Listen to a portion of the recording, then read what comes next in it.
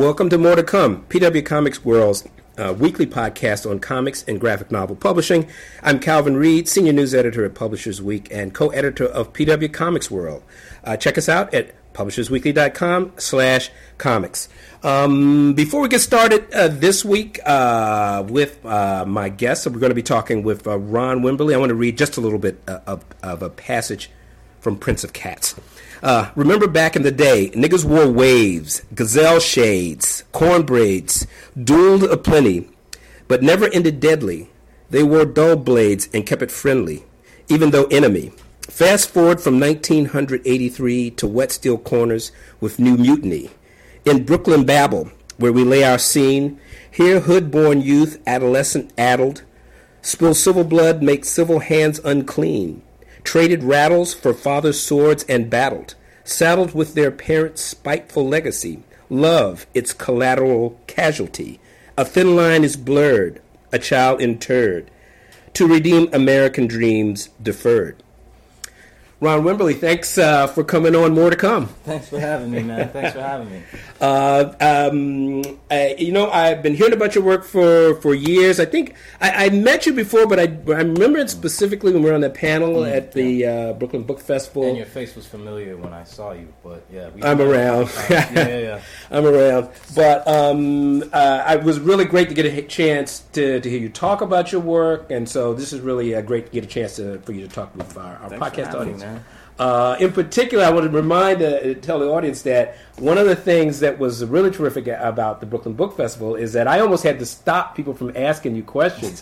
I mean, we had a whole panel of great cartoonists, and no disrespect to any of them, but really, your book at the time, Prince of Cats, as well as your knowledge about old school hip hop, and the audience that we had there in Brooklyn, it's a good chunk of people there really to see you. I'm sure they were interested in everything. It was a great panel. James Romberg was on it, Peter Cooper, Colleen Duran. So we really had a fabulous group, but folks was kind of there to talk to you. Granted, those cats have been around a little bit longer, so I'm sure people had questions answered already. Well, that was my first time doing that particular festival. So. Yeah. Well, I'm on the graphic novel steering committee for Brooklyn Festival, and shout out to Meg Lemke, who's the chairperson, who does a fabulous job. I mean, she does the heavy lifting, and I'm around as well as the other people on our committee, Karen Green and Matt Madden. All great people. Yeah, absolutely. In fact, I think Matt and Jessica might have been the first people to mention your name to me. Oh, wow. Man, I'm mad because I wanted to go see them in Angoulême. Well, interesting. We're covering Angoulême for the first time. Heidi McDonald has just left to go over there. She's going to be covering it for PW, as well as Bridget Alverson, who's going to be doing some stuff over there. So I've never been either. So I'm jealous too. Well, I'm going to get there one of these years. But I got so much more I want to talk to you about.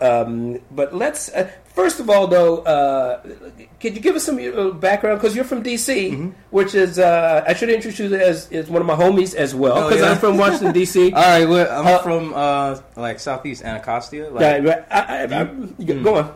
Do you remember? I don't even know if it's still there, but Bernie Middle School or not? I know junior, of it. I'm a lot older than you from another different. I grew up in the 1960s. And I'm 62 years old. So I grew up in the 1960s, and it was another world, a pre-hip hop world in Washington D.C. So, but I grew up in Northwest D.C. I really grew up all over the city. I grew up in Northwest, went to Eastern High School, and eventually to Howard University. Oh wow! Okay. So the total awesome. DC experience. Yeah. But you're from Southeast. I passed through Southeast. Yeah. No, I mean that's where I started, but we left pretty early. So by the time I was like a teenager, I was living in different parts of Maryland, Silver Spring, Gaithersburg, and then eventually my mom settled down in Rockville. And that's where I went to high school, but I went to private school my entire life. So, and what school did you? What was that? What was the private school? I went to National Christian. I went to many. Okay. National Christian Academy is where I started out, and then finally at Montrose Baptist. Montrose. I went to I went to all public schools though at the time, and this is a long time ago. I went to Jefferson Junior High School, which in those years in the '60s was this sort of enclave. I mean, when I was in D.C., it was like 70% black. You know, this is back down to about 60 now. And you really there were no white people in the school system. No, Southeast there were no white people on the streets anywhere. Jefferson's in Southwest, and it was kind of this enclave that was sort of semi-integrated. So it was about 60-40 black. That for DC in those years, that was like straight up integration. Yeah. So it was a really interesting kind of private-like public school situation, and so it was a very different experience. And then actually, and I was out of my district. It was like everybody was pulling strings to move their kids around. But anyway, that's a whole other story. But the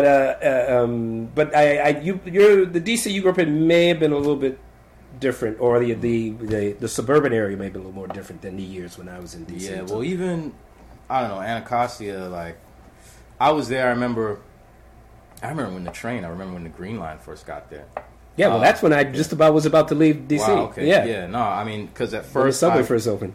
At first, I would leave... I would have to take a bus to get to school, but when the train finally got to Anacostia, I would take the Green Line up to Rockville and then get on the Red Line and go up there. At that time, I don't know what you mean by what it was like. It was like, looking back at the time, it didn't seem like it was bad at all, but like now as an adult, I kind of see... I guess I have a more broad sense of what different communities are like and what they're going through, you know. So, and even Maryland, I mean, Gaithersburg was pretty weird. Yeah. It's funny, like looking back on it, DC was a lot more nourishing to me, you know, to my soul and to my intellect than, you know, say a Gaithersburg was. You know, like, so getting out of the city and getting to the suburbs was like... Yeah. I mean, that's its own other book. Like that, it's a desert. You know, it's a desert. Yeah. Well, I grew up totally in the city, and you know, that's really all I knew. I mean, we ventured out, you know, for parties and whatnot, you know, but it really wasn't, you know, where I spent my time. But when did comics come into your perspective as like something that you had to do or wanted to do or had the skills to do? Yeah, I mean, I didn't want to do comics. The first time I actually started to draw comic book characters was after seeing my friends' comics, and that was after we had moved to Gaithersburg, and one of my homies. So what years are we talking about here? So we get a sense. Damn, I must have been in the 6th or 7th grade. So I was born in 1979. What is 6th and 7th grade? Like, how old are you then? 6th and 7th grade. So yeah, that's like you're just heading into junior high school. So that's what, like 13, 14? Yeah, something so like that? around. Yeah, so I guess around 1993, 94. So it's like 14 or 15 years old. Yeah. And you know, the new X-Men and all that stuff was happening. So the 90s comics thing was happening, and those are the comics he had. And then that was my first time going to a comic book store. And I remember seeing, like, Grendel versus Batman, and, like, I was like, yo, this is great. And, like, all of the sort of salacious, you know, suggestive, half-naked women in X-Men and stuff. And, like, you know, when you're at that age, it's like, you know, all of this vibrant, provocative imagery just sort of captured me a bit. And so, you know, I was drawing a little something here, a little something there, but not really doing anything narrative-wise until I got to school. I think the first time I even tried to make a real comic, like panel to panel, was in college. Yeah. So, but you obviously knew you had drawing skills. Oh, yeah, I used to draw all the time. I used to draw, like, you know, I liked Warner Brothers, like Looney Tunes. I liked, you know, I drew X-Men characters, but it was because I was playing Marvel superheroes. Like, you know, my friends would be like, yo, draw Juggernaut. And I'd be like, yeah, I'll draw Juggernaut. But comics... You know, I actually got into indie comics before I got into mainstream comics just to read them. Yeah, I was reading that book that, Jesus, what's his name? Yeah, it escapes me too. But that's right. Yeah, I was reading None. I was reading, I had picked up that Grendel. Those were the things that were kind of like, it was fun because it was almost it was not, it was sophisticated. Yeah. You know, Mm-hmm. and it Yeah. spoke to me. And like I remember David shows, I believe, like Slow Jams, whatever. It was about this dude with a bad job, like running around, like having a crush on a girl, like, you know, he's Korean, so like having a crush on a girl who I think was also Korean, but she was with a black dude, and like hearing him speak frankly about how he was vexed about that was like dope. From that point, I started to think, okay, comics can be more than what I've seen it. Yeah, yeah. You know what I mean? Like, this is a sincere. Well, it's interesting to hear that. I mean, I started out as a superhero kid, but I came into the '60s. The classic Marvel is what I was a DC fan that discovered Marvel comics about 1964, 65, and I was like completely. But Marvel just blew me away. They were so much better than the corresponding DC comics at the time. It's hard to even describe how much better they were. And I mean, when you look back a lot of those comics, I mean, they had some corny elements to them. I mean, these are the great years of the Fantastic Four when they really were not really the initial ones, but later on, particularly in the late '60s, as it really became what we know to be the Fantastic Four. But it wasn't until it wasn't in the '70s when I discovered the underground comics that I started realizing there was something else out there. Well, the '70s, the underground was something completely different than what it was like in the '90s. There were like two different underground sort of movements. Yeah. Well, this was I'm really talking about Zap Comics and the stuff that was coming out of San Francisco, and Art Crumb and Spain Rodriguez, and then as I got to New York, and I kind of stopped reading comics for a while. And because this is getting too much about me, but by the time I got to New York in the early '80s, I was reading Love and Rockets, and I discovered them basically after I got here. That completely changed my whole world. But let's get back to your world. So by the time you got into college is when you first thought about making comics. Yeah, that's when I first started to make comics because I was, I wanted to tell stories. I didn't have a real idea. Like when I first it was my first experience with art school when I got to college. So like, what school did you go to? Pratt. With the Pratt, Brooklyn. Yeah, sure. So I didn't even know what I was going to do with my skills. I just knew that I was terrible at school. The best thing I could do was draw and tell stories. Like I was I love to write. I really didn't even have an idea of how writing could be something I could do. Like I didn't think I could be an author. So those things kind of snowballed into me being a comic book artist rather late in my school career too. Like I met this professor Floyd Hughes, and he put me on to a bunch of stuff.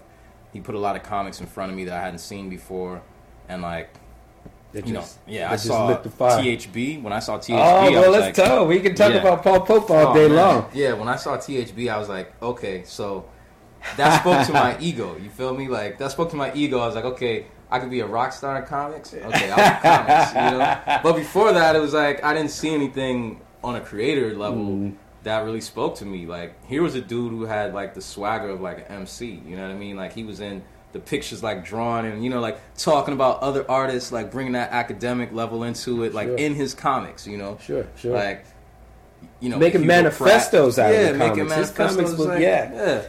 And that was cool because that also meant to me, even though I didn't realize that the books I was reading were already like 5 and 10 years old, right? Yeah. And he had like already done them over. He'd redone the story 2 or 3 times. Yeah. Even though I didn't realize that, I felt like, I'm coming in on the ground level. Yeah. And like the language of manga spoke to me too because really another key element. Yeah, really, even back when I was, I was into anime. I was like a first adopter for my generation. Like I was getting the dubs from like the weird markets and stuff. And I was getting new types. And I was reading comics that weren't in English. I wasn't really reading them. So manga was like, Appleseed, all that stuff was like my first sort of love. And I would occasionally pick up an American comic. And it would probably be like, I don't know. It would be Grendel. Like Grendel was all I read first off. It was just like, here's a dude. He's conceited. He's a little bit self-loathing. And the great idea about it that I thought was better than Batman is that he died and then someone else became Grendel. Like, I thought that was so dope. Like, his idea was so strong, it didn't matter if he was alive or not. And as a kid, that really spoke to me. I was like, wow. Yeah. Well, I'm definitely, I encountered Paul Pope, after I got to New York, and he also changed my notion of what comics could be, and he's continuing to do it too. I mean, he's got incredible stuff coming up now. He's got this redone Escapo, that's coming out. Oh, a whole really? very new revised issue of version, a bunch of new pages. Wow. Full color. Someone stole my issue of Escapo. I've got one of the original ones, Yeah. but now, and I've got the digital now. I've got it because I'm going to write something about it. But that's another cool. story. We can go off on too many tangents here. So, I wanted to give a little background, but I also want to jump into Prince of Cats before we go on. Now, you've done other work before Prince of Cats. Is really terrific. I guess the other thing that really jumped out at me was Sentences with Percy Carey, M.F. Grimm, and your passionate connection with hip hop. I mean, hip hop was an acquired taste for me as a guy coming out of I grew up in the Motown era, and later becoming real kind of a jazz head. As an old girlfriend used to call me, the jazz condescending, as she referred to my cognoscenti role from time to time. But nevertheless, I learned to love it. And my brother's a hip hop rapper. My brother, the Kid and Play. Oh yeah, Christopher Reed. Oh wow, okay. Kid is my brother. Yes. I didn't know yes. that. Yes. Well, I can see it the world knows today. Few people So know is it. that why there's so much go-go in like Kid and Play records? Not really, because we grew up really apart because we had the same father, different mother, and he actually grew up here in New York, and I grew up, in D.C. Okay. With Go-Go. So I don't know about that actually, Wow, okay. So that's a good point. I'll have to bring it up to him. Yeah. But yes, the work you did on Sentences, I mean, that was really kind of a breakthrough book for me to really see a really straight up biography, terrific art, and with an amazing story. I mean, because Percy's story is pretty much amazing, and still playing out now as he does new things. So, but maybe you can just talk a little bit about going from something like Sentences to Prince of Cats, and how can you do that, or just take them one at a time? I mean, it wasn't that crazy of a transition, because it's like after I finished Sentences, I was just hungry. Ever since I started, I just wanted to write and draw comics. So like to have the opportunity to work, to have the opportunity to cut my teeth, working with Percy and also Casey Sejas, which was like the editor on the project, which is like a great dude. To have the opportunity to work with these people on something that was important to me, like as a story and in representing the culture, was great. Because like I was waiting. Like I had done, I think before. What year was this? Like 2007 or so? No, I remember it must have come out in 2006 or 2005. Something like that. Okay. Yeah. Right, just get it. So maybe 2006.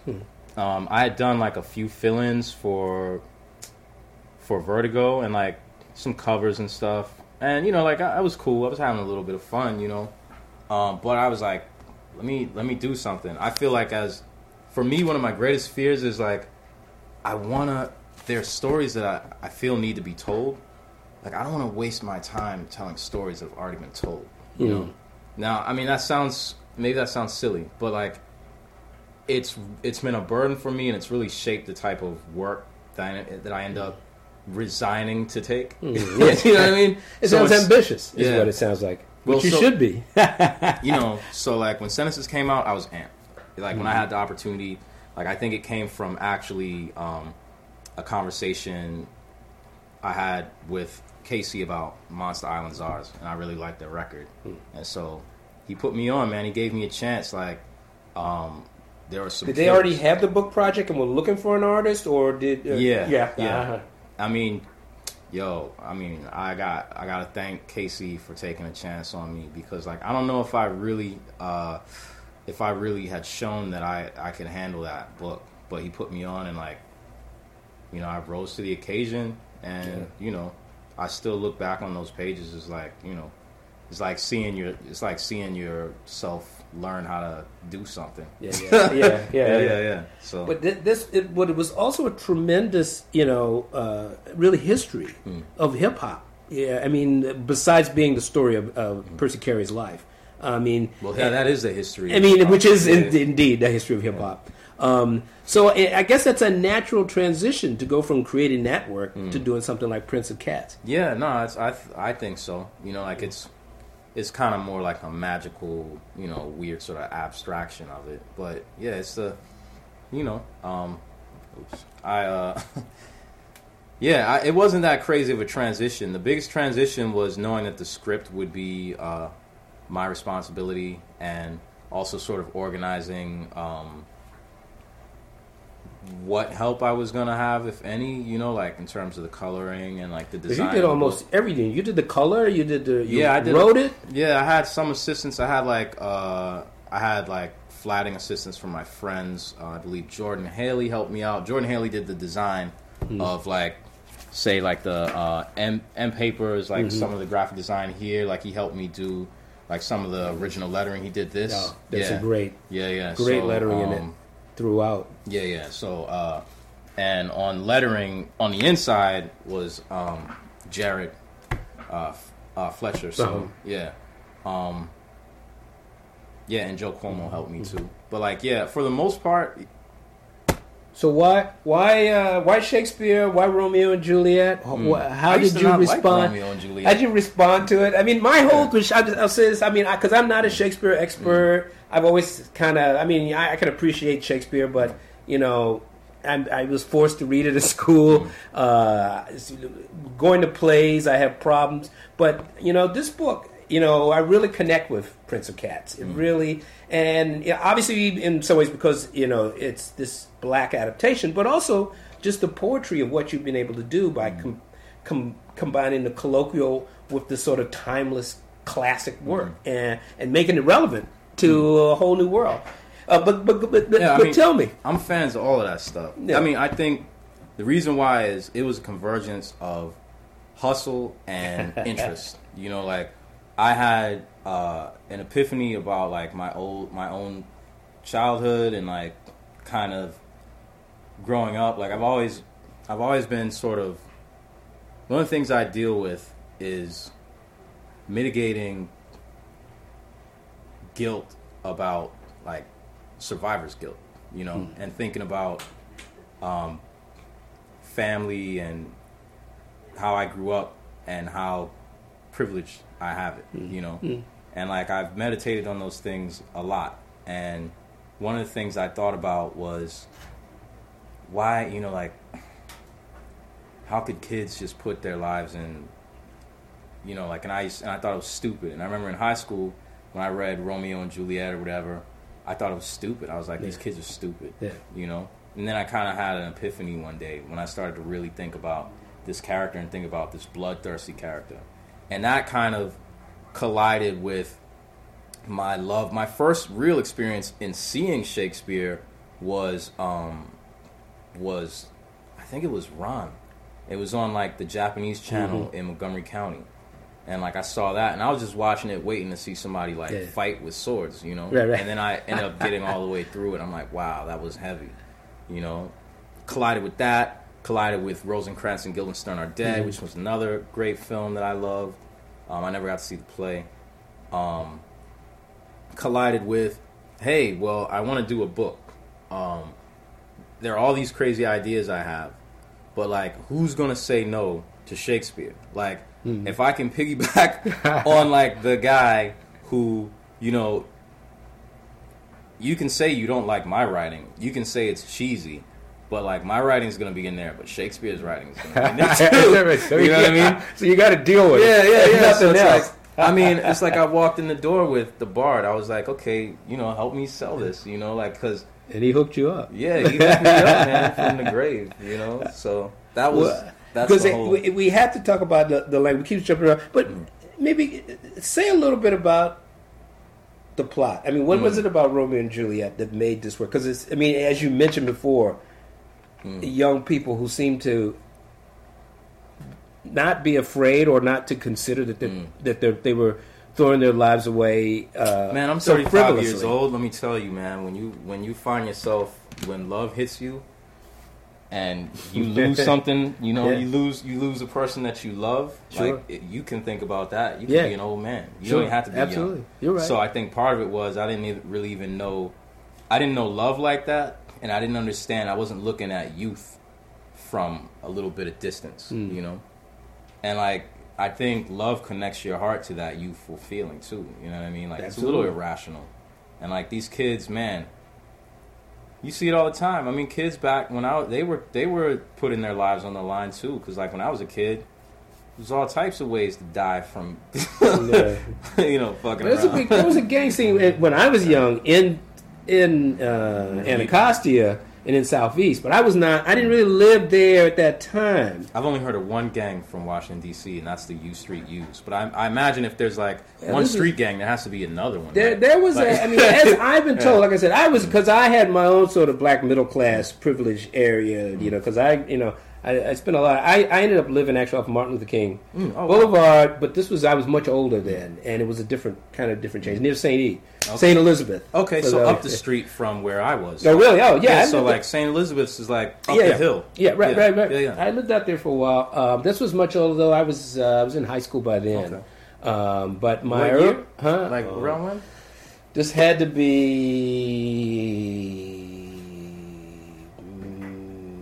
late 1960s. This must have been my family is deep over there, though. You must have met somebody from my family. 68 or because I graduated from high school in 1970. Okay, wow, okay. And then by that time, and when I finally went to Black don't crack, man. Well, that's true. That's true. Absolutely. We're going back a few years here for me, but enough about me. But clearly, these characters in Romeo and Juliet were meaningful to you, and the Verona seems to have become Brooklyn. Mm-hmm. Well, that's where I was when I was working, you know. And I have a romantic sort of idea about Brooklyn, just like anybody else, I guess, growing up when I did. And that's one of the reasons why I was so excited to come here, you know.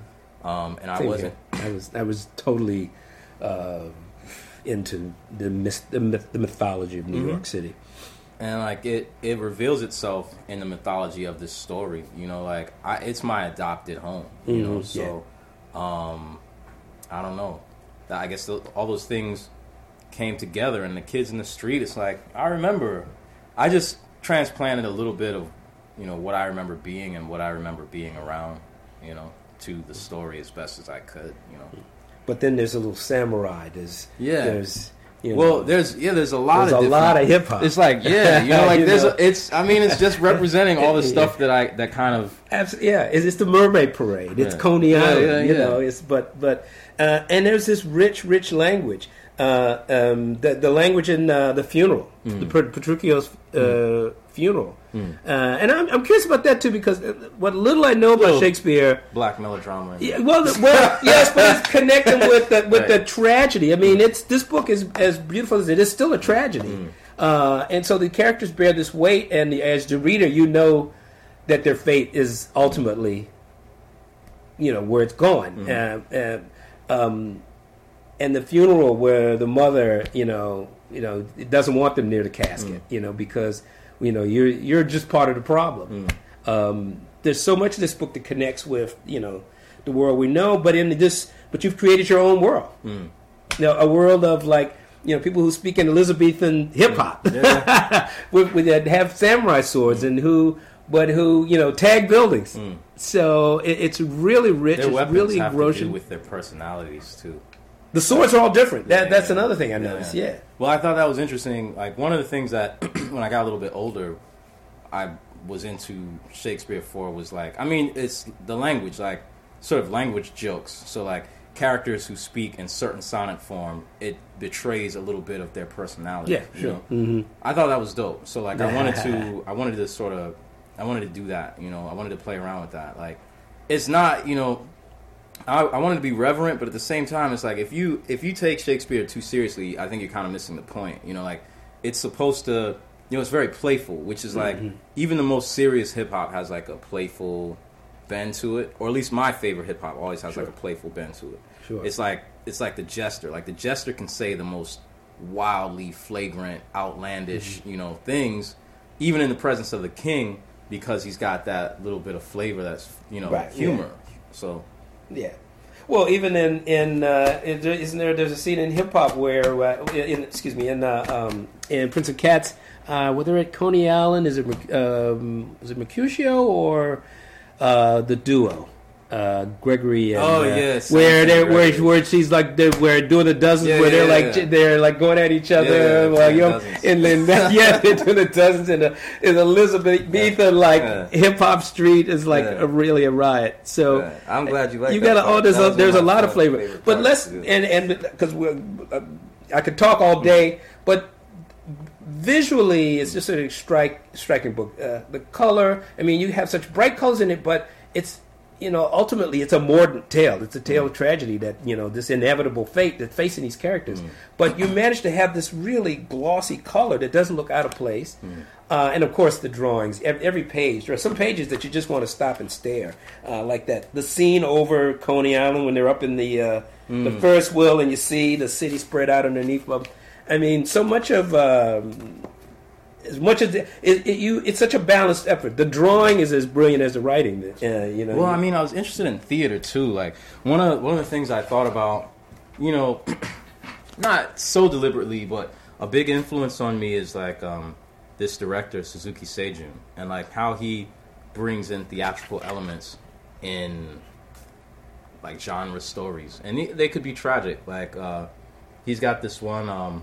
Tokyo Nagaremono, which is like it's a musical, but it's a musical about this Yakuza guy who ends up having to run from place to place because I think he's on the outs with his boss, and there's these people trying to kill him, and it's like he can shoot people that are a certain distance, he can't miss, and every time he's like moving from place to place, or when he walks into a room, he's got this da da da da da da da da da da da. He'll whistle it or he'll sing it. Sometimes he's just walking in the wind singing the theme song, And like I thought that was dope. And it's like, what's his face? Tarantino ripped a few things from him with like the silhouette in the background, and then like I guess in Kill Bill where they're he's using these theatrical tricks and devices to tell the story, and I wanted to do that with comics too, because like each page is a stage, like each in Prince of Cats, like the pages there's a bit of rhyming going on there, like layout rhyming, like so I wanted to use theatrical elements, things that were actually in that Shakespeare was playing with in the process of the book, and that was like something that was very important to me. And at one point I remember, I think it was Jonathan Vankin. He was like, "Yeah, that's really interesting." The editor of it. One of my first editor on it.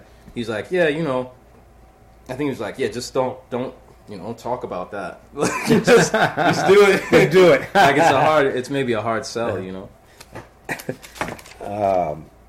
Well, I mean, we could talk about this on and on. It's just a wonderful book. I wanna segue into some other things that you've been doing. I know. Well, you did the Ray Bradbury adaptation, and I'm actually depressed to hear that it's already out of print. It wasn't that long ago. Yeah. But Something This Way Wicked Comes. How did that particular work come about? Oh man. Thankfully. You have an agent? Yeah, my agent Bob Mecoy hooked Bob that Mecoy's your agent. I know Bob. Yeah. Oh, yeah. Yeah, he hooked it up, man. I was about to starve. Oh, yeah. Shout out to Bob. For me. Yeah, shout out to Bob Mecoy. And he got me that job. And, like, I was, like, I mean, the fans are probably going to want to kill me. Like, I wasn't a real big fan of Ray Bradbury. Like, and that's, like, what fans never want to hear when someone does an adaptation, so like and I picked it up and I saw like the story. I thought it could be dope, plus Pam Grier was in the original film adaptation. Actually, I didn't know that. Yes. So there you go. That'll keep you pay attention. Right, can't even hide under all that makeup. Can't even hide. But like, yeah, so and I thought of it as being an opportunity for me to try out some things.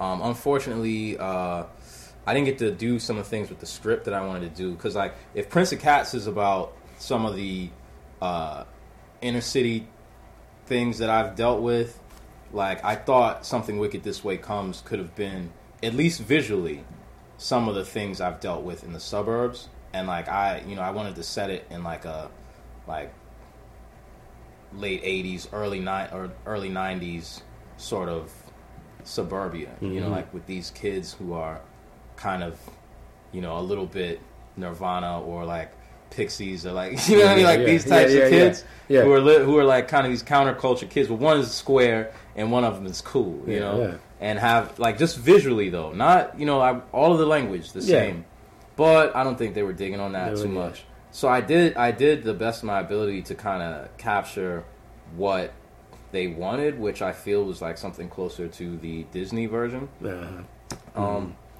mean, I think there's so many interesting themes in it. But yeah, I don't know. I still like, the farther I get away from it, the more I actually like what I did on it. When I first finished, I felt I had compromised so much.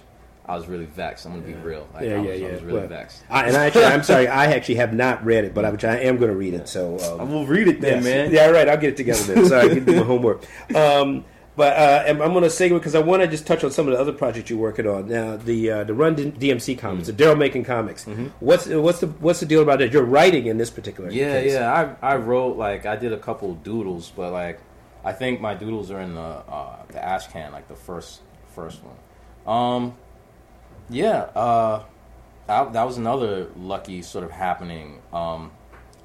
Edgardo reached out to me to do it, and he told me he had Damian Scott on it, and I was like, bet, let's go, And I had done a panel with Daryl McDaniels before, and like, he's a legend, man. Just to be on the same panel is dope. I'm a part of that history now. So I was, when given an opportunity to be a part of it again, I was like, of course, So what's the plot of the lead-off issue? Oh, the lead-off issue, basically it takes you in, from the perspective. I've seen some pages up online. Yeah. The visuals are great. Oh man, the visuals are really great. Damien went in on it. Yeah. Like, and for the next book, it's going to be crazy because there's going to be like, I know Chase Conley's working on it, and there are a bunch of other artists too. Like it sounds like it's going to be an ensemble cast that's going to blow things out of the water. The essential vibe of it is Daryl McDaniels wanted to capture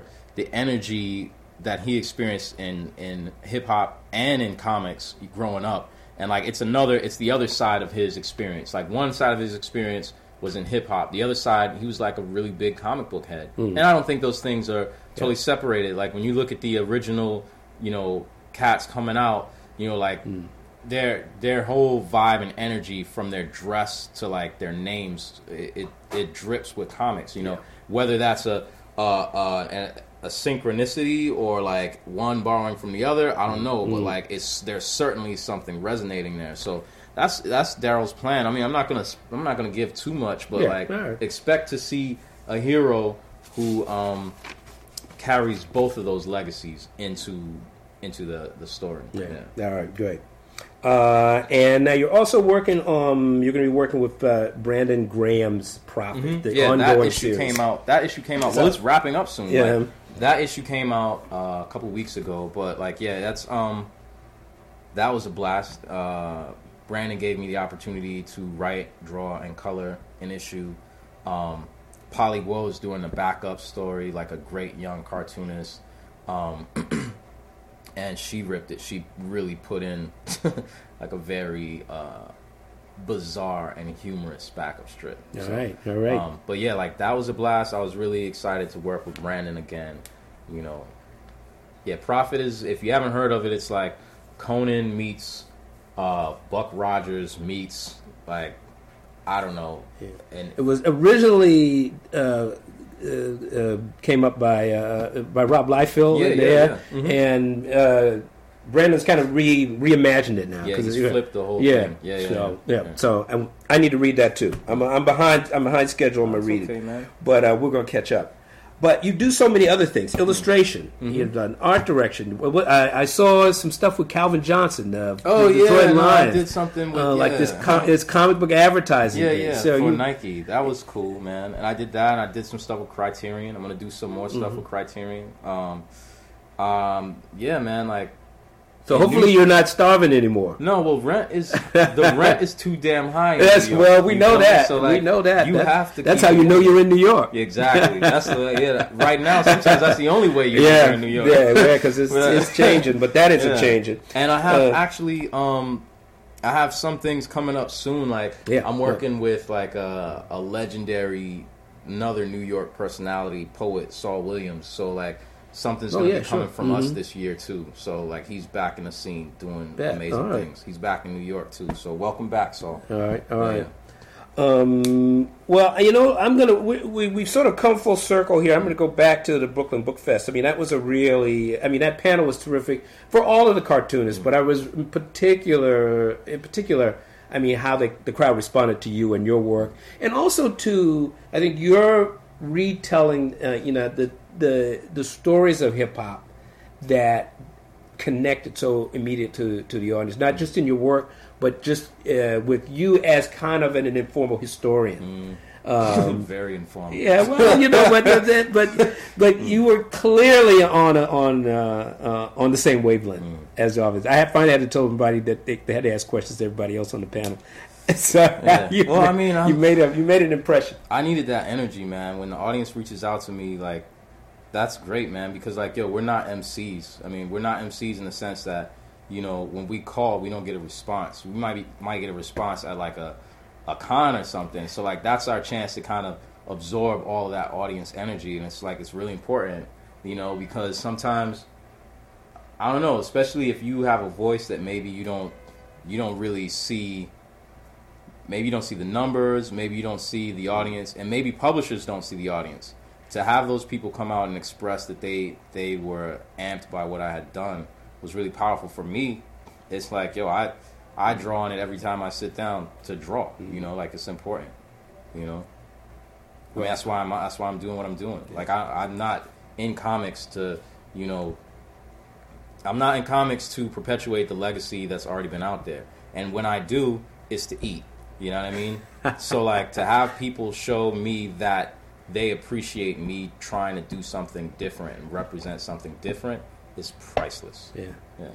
And I couldn't come up with a better point to kind of draw this to a close. So it's terrific. So, Ron Wimberly, thanks so much for coming on More to Come. Yeah. Thank you. It's a pleasure. Yeah, thanks. It was a pleasure for me, too.